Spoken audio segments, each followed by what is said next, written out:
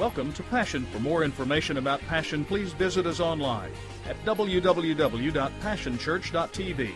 Now let's join the service already in progress.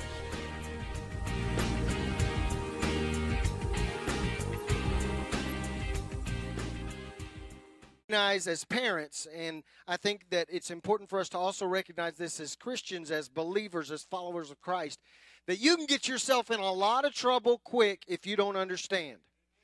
You've got to have understanding, because if you don't have the proper understanding, you will make decisions and choices and take steps in your life and in your journey that could later haunt you. Anybody, is that anybody's testimony this morning? I made some decisions I wished I hadn't have made. Yeah, so we've got to have the proper understanding. So we've been talking about gaining understanding that would guide us and direct us in the paths that we need to take. And so we've said a couple things. We've been looking at what Jesus would have us understand, and there's no doubt that Jesus spoke very clearly about some things that we need to understand. We said first that he spoke about understanding our mission. Our mission is this: found people, find people. We've got to understand that if we are going to stay on task and stay on mission and not get sidetracked by anything else, then we've got to understand that found people are missioned to find people. And then we said that after that, Jesus not only talked about this, he modeled it for us. He dealt with our mode. Our mission is found people, find people. Our mode is saved people, serve people. In fact, they go hand in hand. You find people by serving people. And then last week we said that he not only dealt with our mission and our mode, but he also spoke to and illustrated for us our mindset. That our mindset is this: that converted people change. There is growth. You have to experience growth in your walk with the Lord, or you're not accomplishing everything he would have you to accomplish. He's not satisfied if you just bloom once. He wants you to continue to produce fruit throughout your life. And so those are three of the things. I don't know what that sounds like to y'all, but the three things that we talked about so far: mission, mode, and mindset, deal with encounter, equip, engage. Different letters, but basically the same thing. But this morning what I wanted to do is I want to go one step further. Now, Jesus goes into an area here. As we use him as our model, he goes into an area here that causes most Christians to get very nervous. And so this morning, what I've recognized as I've been around church folks is that we don't mind shouting preachers down when they talk about finding people. We'll even get a few amens when we talk about serving people. When we talk about growth, we don't mind talking about growth. That encourages us too. But at the moment we start talking about what we're going to talk about today, we get nervous. And in fact, I would say it like this. This message today is where we separate the men from the boys. All right? And this is where we recognize whether we're really in this forever for the right reasons. Because here it is. Check this out. Jesus not only talked about our mission, and not only talked about our mode, and not only talked about our mindset, he deals with our means. See, y'all already nervous. I felt it just go. Everybody got nervous. He's going to talk about money? I'm nervous. Well, kind of. We're going to talk about a little bit about this morning. In fact, what I would say to you this morning is just hang on, because this is where one of Jesus' own disciples stumbled when it came to means. And so if you have your Bible, I want you to join me in Matthew chapter 25. We're going to go back into another parable. We've been looking at different parables throughout the course of this series that Jesus used to teach us, and then he modeled for us after that. He's better than most preachers because he would say things, but then he would actually do what he said, right? And so he does that again this morning. He deals with this parable. Matthew chapter 25, beginning of verse 14. Jesus says this: "For it is just like a man about to go on a journey, who called his own slaves and entrusted his possessions to them. To one he gave 5 talents, to another 2, and to another 1, each according to his own ability. And he went on his journey. And immediately the one who had received the 5 talents went and traded with them and gained 5 more talents. In the same manner, the one who had received the 2 talents gained 2 more. But he who received the 1 talent went away and dug a hole in the ground and hid his master's money. Now after a long time, the master of the slaves came and settled accounts with them. And the one who had received the 5 talents came up and brought 5 more talents, saying, Master, you entrusted 5 talents to me. See, I have gained 5 more talents. And his master said to him, well done, good and faithful slave. You were faithful with a few things. I will put you in charge of many things. Enter into the joy of your master. And also the one who had received the 2 talents came up and said, Master, you entrusted 2 talents to me. See, I have gained 2 more talents. And his master said to him, well done, good and faithful slave. You were faithful with a few things. I will put you in charge of many things. Enter into the joy of your master. And the one also who had received the 1 talent came up and said, Master, I knew you to be a hard man, reaping where you did not sow, and gathering where you scattered no seed. And I was afraid, and went away and hid your talent in the ground. See, you have what is yours. But his master answered and said to him, you wicked, lazy slave, you knew that I reap where I did not sow, and gather where I scattered no seeds. Then you ought to have put my money in the bank, and on my arrival I would have received my money back with interest. Therefore, take away the talent from him and give it to the one who has 10 talents. For to everyone who has, more shall be given, and he will have an abundance. But from the one who does not have, even what he does have shall be taken away. Throw out the worthless slave into the outer darkness. In that place there will be weeping and gnashing of teeth. That's a pretty brutal parable when you come right down to it. But it teaches us and gains for us a hope and understanding that we need to come to grips with. Jesus said and modeled, found people, find people, saved people, served people, converted people, changed. But this morning what he wants us to learn is this: graced people should be generous.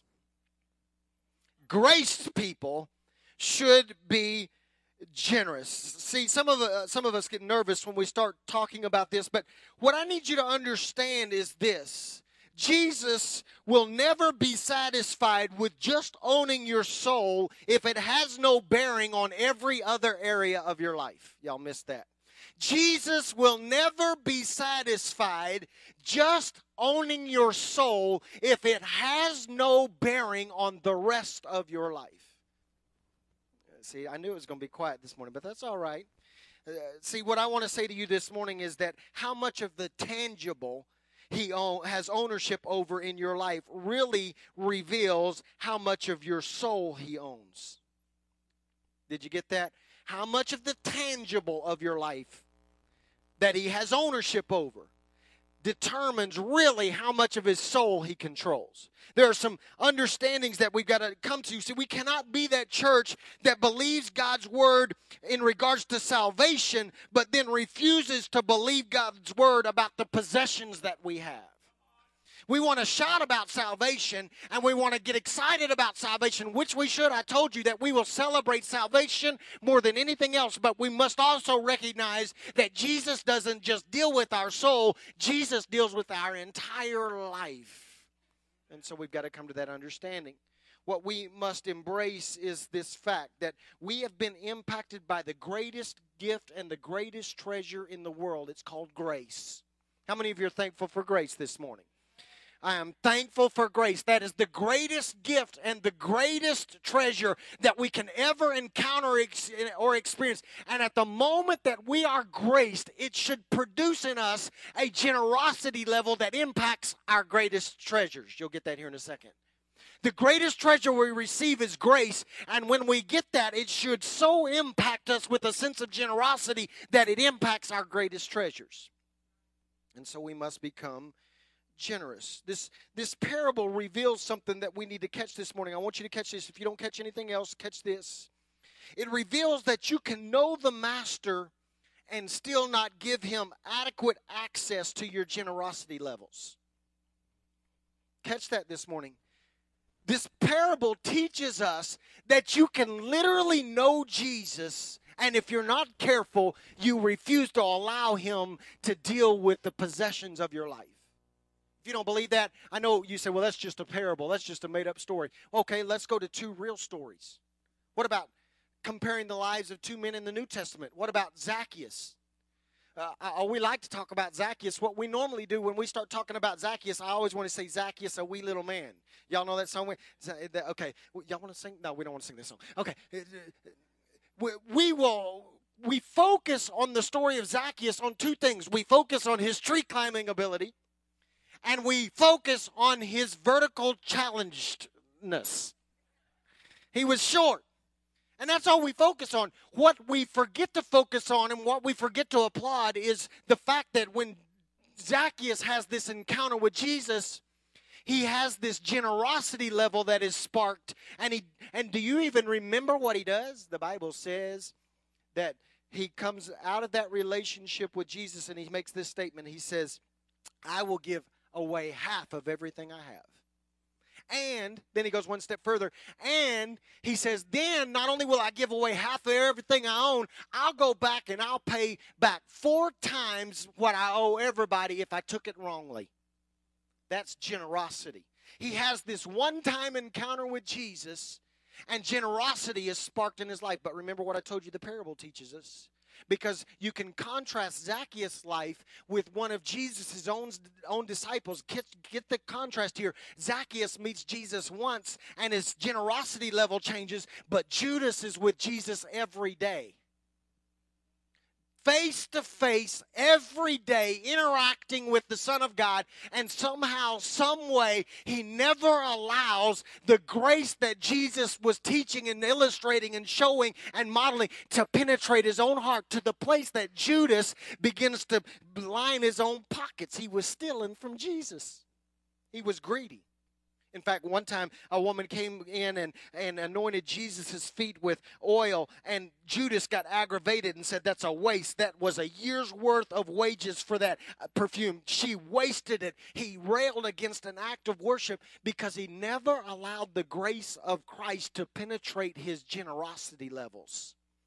God, help us that we haven't become like Judas more than we are like Zacchaeus, because many of us have had encounter after encounter after encounter after encounter with Jesus, but we never allow that encounter with him to penetrate our generosity levels.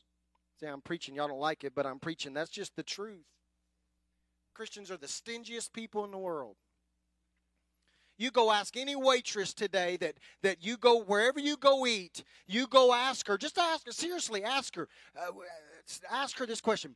Would you rather wait on Christians or non-Christians? Because, see, if Christians will steal from God, they'll steal from a waitress. Y'all didn't get that. If we won't give God 10%, we certainly ain't going to give no waitress 15%. See, what we refuse to do with God penetrates and has implications for the rest of our life. I'm just telling you the way it is. I know you don't like it, but I'm just telling you the way it is. We've got to allow this encounter we have with Christ to impact not just our soul, but our entire life. So we need to understand some things out of this parable. Let me teach you some things. We've got to understand this. The generous understand ownership. When you really boil it down, if we are going to be generous like we should, then we have to come to an understanding of ownership. I'll take you back to the parable and say to you that you ought to go back and read it yourself real carefully, because what it reveals is this. Where did all that the servant owned come from? From the master. He didn't get it himself. It's not like he went out and secured it himself. That parable says the master gave him 1 talent. So what we've got to understand is this. I think because we think that we work hard for what we have, and because we think we actually secured what we own by the sweat of our brow, that is off limits to God. I got that myself. No, you didn't. Oh, yes, I did. I worked 40 hours this week. No, you didn't. Oh, yeah, you did, but you didn't. Y'all with me? We don't understand ownership if we think we get anything on our own. Every good and perfect gift comes from where? The Father above. Everything that you own, everything that you think that you own, everything that the bank owns that you think you own, came from the Father. Every good and perfect gift comes down. And if we're not generous, then we just don't understand ownership. Because it's not hard for me to give away what's not mine. In fact, if you need something given away, just call me. I'll give it away all day long. Won't bother me a bit. I'll give your car away, your house away, your kids away. I don't care. I don't own them. But then when it comes to me, I want to draw a line in the sand and say, God, I'll give you everything up to a point. Just don't mess with my boat. Don't mess with my house. Don't mess with my bank account. Don't mess with my friends. I own these things, or do they own me? If we aren't generous, then we don't understand ownership. We are not owners. We are nothing more than stewards. We are managers, if you will. I don't know if you know this, but you're a trust fund manager. That's what God has entrusted you with things, and they're never yours. They're His. They're just on loan to you. And so we must understand ownership. See, we'd be a lot more generous if we understood that we're giving away stuff that's not ours. Am I right? And so you've got to understand this. Listen, as a body, we've got to understand we don't own anything. If we are going to be the generous body that God is wanting us to be, and I'm going to tell you about some ways we're going to be generous and that we are being generous, if we're going to continue in that way, then we have got to understand that just because you sit in the same chair every week, it's not yours.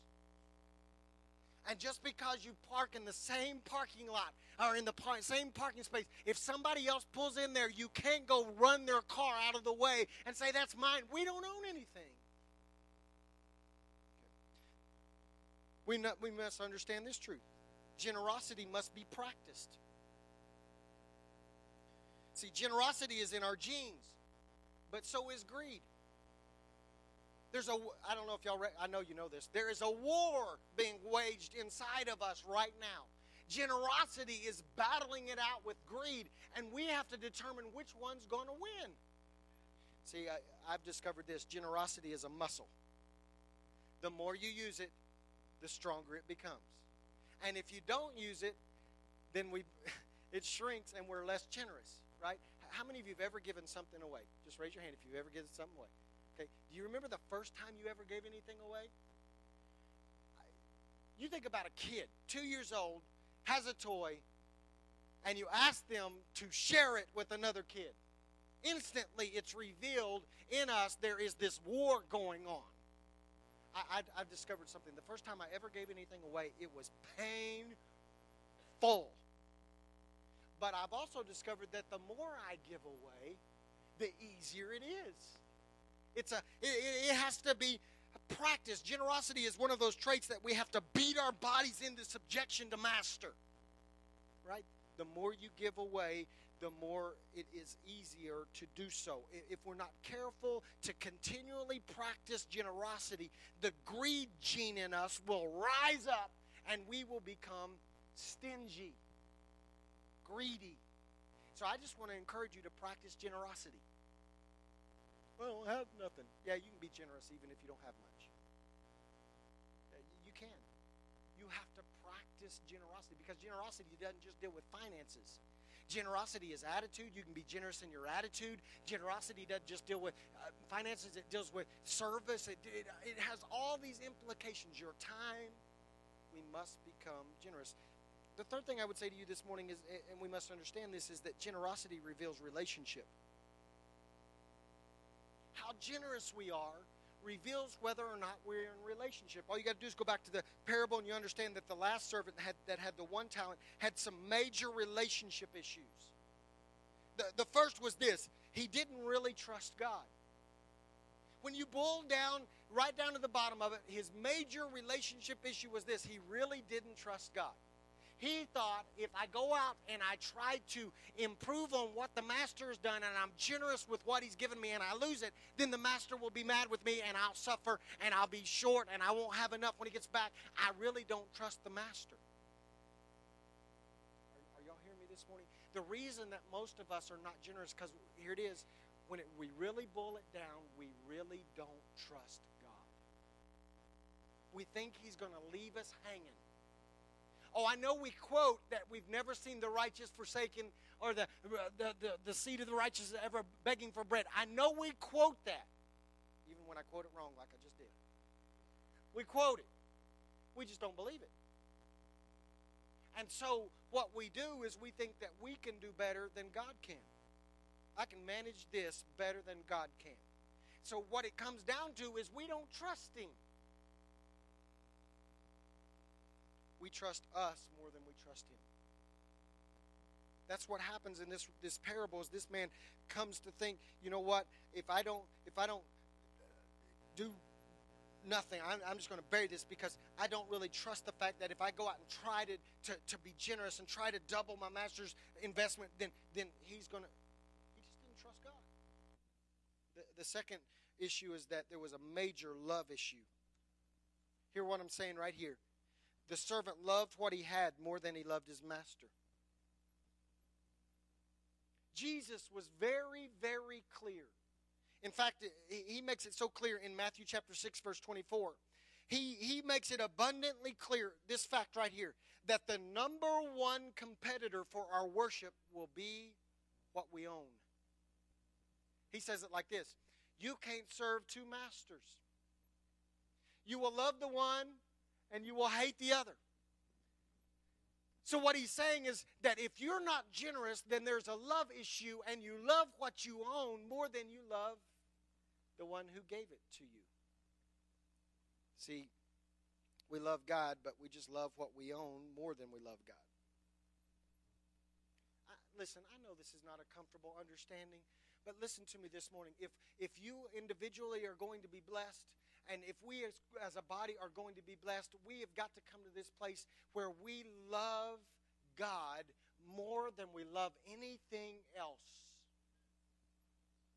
And we trust Him to this fact, to this level. I will give away everything if you ask me to, and I trust you so much that I know you'll come through and I'll never be short, and I love you so much that there's no question. This guy didn't love his master. So let me tell you, if you want to see, here's your litmus test for you. Here's your assignment this afternoon. If you want to see your love level for God revealed in black and white, go look at your financial statement. Go to the bank, go online, if you still use checks, go get your checkbook and start looking at where your money goes. Well, it goes to house me and to feed me and to clothe me and to transport me and to entertain me. And there's a common denominator in all those statements right there: me. And so if I am spending everything I own on me, then maybe I worship me. Our use of what God has invested in us to steward and manage reveals our relationship by how I in turn use it. And if everything you have goes to you, and there's no assistance to the poor, there's no assistance to those in need, if there's no benevolence, there's no generosity, then maybe it's because you really don't love God, you love you. And how many of you know that people that love themselves are not generous? Yeah. Jesus talked about generosity, but being the greatest preacher he ever was, he is the greatest, he modeled generosity. I think we forget this. You think about how generous Jesus really was.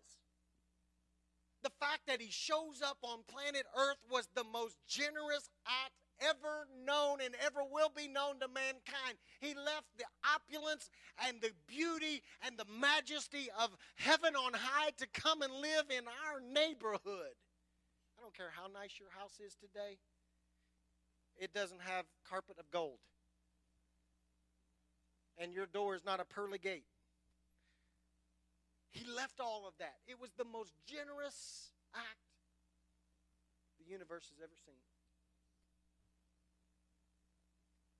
He modeled for us that we are called as believers to give everything away, our lives away. We've been graced. If we have encountered grace, we should be generous. Let me say this morning. I think where we get in trouble is we put levels on generosity. I would just say to you that there really are no small acts of generosity and large acts of generosity, because it's all relative to what you have at your disposal. Some have 10, some have 2, some have 1. At your level of ability, you should be generous. And so what I'm calling you to do is just be generous people. Give your seat away.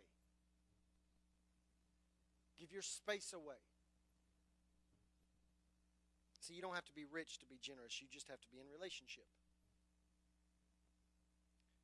So, there's a truth here that I want you to catch. Because isn't it funny that the most generous people that you know always seem to have more? How is that? How is it that we can give stuff away and it always... Haven't you met those people? They're always giving stuff away, and yet they always seem to have more than you. Can we make the correlation this morning that graced people must be generous? It's their generosity level that helps them to become a channel for more. I want you to be blessed. I want you to receive more than you ever thought possible. But much of that is going to be tied to whether or not God can trust you to be generous. Let me share with you 2 examples of generosity this morning that have taken place. 2 weeks ago when we started this 3 weeks ago when we started this series, I said to you that we've encountered 5 miracles. I've told you about 2 of them, physical things that have taken place. Let me just share a third one with you this morning, and I'll share the others later. We started financial peace. Some of y'all are going to be kicking your own selves in the rear. I'm going to see you just doing just like this. We started financial peace 5 weeks ago. Many of the people that started Financial Peace did so out of desperation. That's why we did it our first time. Many of the folks that started Financial Peace couldn't even pay their own registration fee to be a part. I can't afford to go to Financial Peace. You're going to hate yourself right now.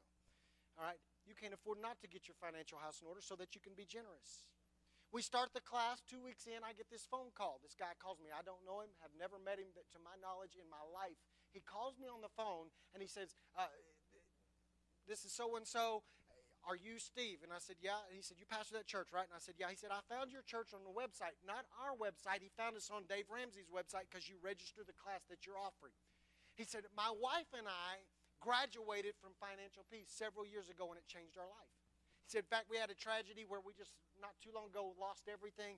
And God has just, we were so faithful that we followed all the principles, and it's just been a miracle. I was like, cool. He said, can you meet me for coffee? I'm like, yeah, I guess so. I don't know you, but yeah. He said, I just want to make a little donation to the church to the class for attending. And I said, that's really cool. I said, all right, I'll meet you. I meet him on a Thursday morning at Starbucks. He tells me his story. Nice guy. As we're getting ready to leave, he hands me 8 envelopes. Now, backtrack. Week 2 of Financial Peace teaches you that your first step in getting your financial house in order is that you create what is called an emergency fund.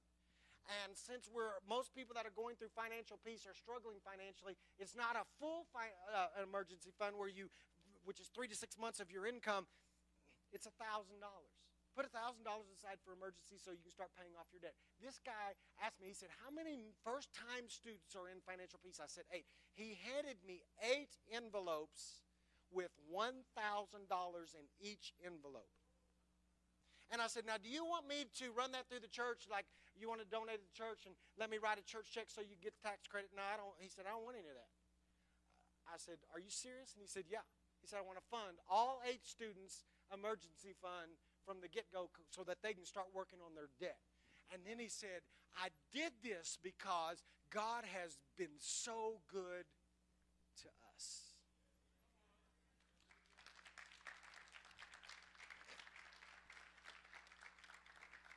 Now, let me bring it even closer to home.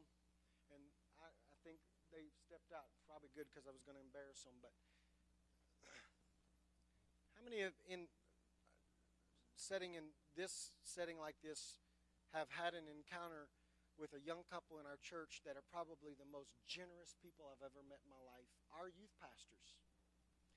How many of you have ever had Woody and Jesse do something for you? Like they moved something for you, they've loaned you a car. They just gave a car away. I'm thankful Woody can preach because I don't know if you've ever stopped by here on a Wednesday night and hear him. He's bringing the word to our young people. But let me just tell you the truth. I would want them on our team, even if he couldn't preach his way out of a paper sack, because they're generous. There is no doubt in my mind that they know the Savior and that the Savior has impacted their life and that they're in close relationship with Him because they give everything away. And most of you, or a lot of you, there were at least 10 to 12 in this service. You wait till next service.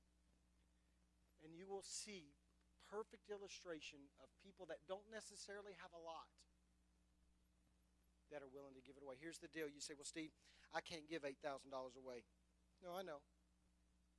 But what about the $8 in the drive-thru for the car behind you? What about the 80-cent coffee to the guy standing on the side of the road? What about the 80 minutes you could have served? What I'm saying to you is this, is that we must develop generosity so that it will overtake the greed in us. I just want to make this declaration. I make these declarations, and then you got to make them true. Okay?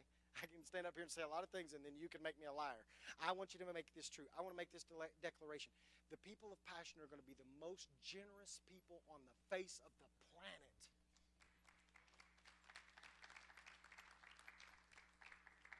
We've already started that process. Jessica and I went and visited this school right over here, this one that you can throw a rock and hit from here. Found out some interesting information. There's about 500 kids in that school. The principal looked at us and said that it was 85% of those kids live below the poverty level. That is unbelievable. Everybody that lives in Bethany would typically, or at least maybe not that live in Bethany, but that think about Bethany, think it's this affluent, almost private community. And 85% living under the poverty level. And I don't know how Jessica left, but I left with my heart broken. But we looked at that principal and said, I don't know, we're going to make this happen. We're going to help. So we've already agreed that we're going to buy a backpack for every kid in the school. And she asked us to feed them about 6 times a year because the principal knows that the kids get there hungry. And so they're doing these programs after school, and the entire families come. And we said, you know what, we can do that. And then we said, not only that, we have a food pantry that we've started, and we're making that available to you. I'm just going to tell you, folks, if we're not doing that, we can build the nicest buildings and have the cleanest, which we don't have right now, but we're going to have the cleanest parking lot in the planet. Y'all know. We can have a weeded flower bed. We don't have that one either yet. We can have nice cool air and nice cool lights and all that. But if we don't have generosity, then we don't understand that grace people must be generous. I want to challenge you this morning as your pastor. Find a way to become generous.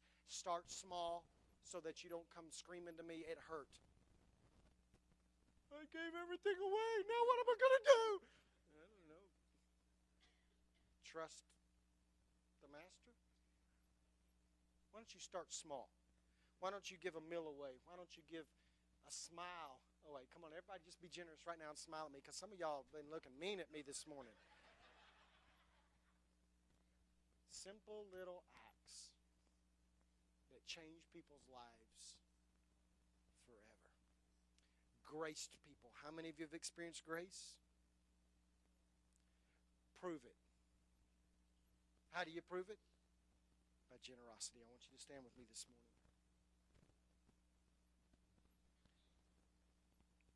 My question is simple. Would anybody describe you as generous?